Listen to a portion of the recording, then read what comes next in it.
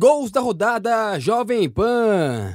Pela Copa do Brasil, o Flamengo visitou o Atlético Paranaense e venceu por 1-0. Confira a narração do gol na voz de José Manuel de Barros. Meteu pra boca do gol, desvio de cabeça pra trás, é gol! Contra Eric!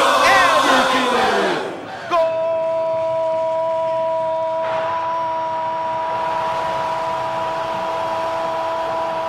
Do Flamengo! Que felicidade! Eric contra para o Flamengo!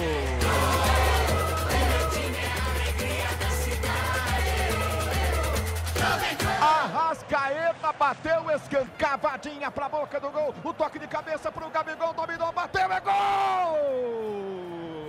É gol!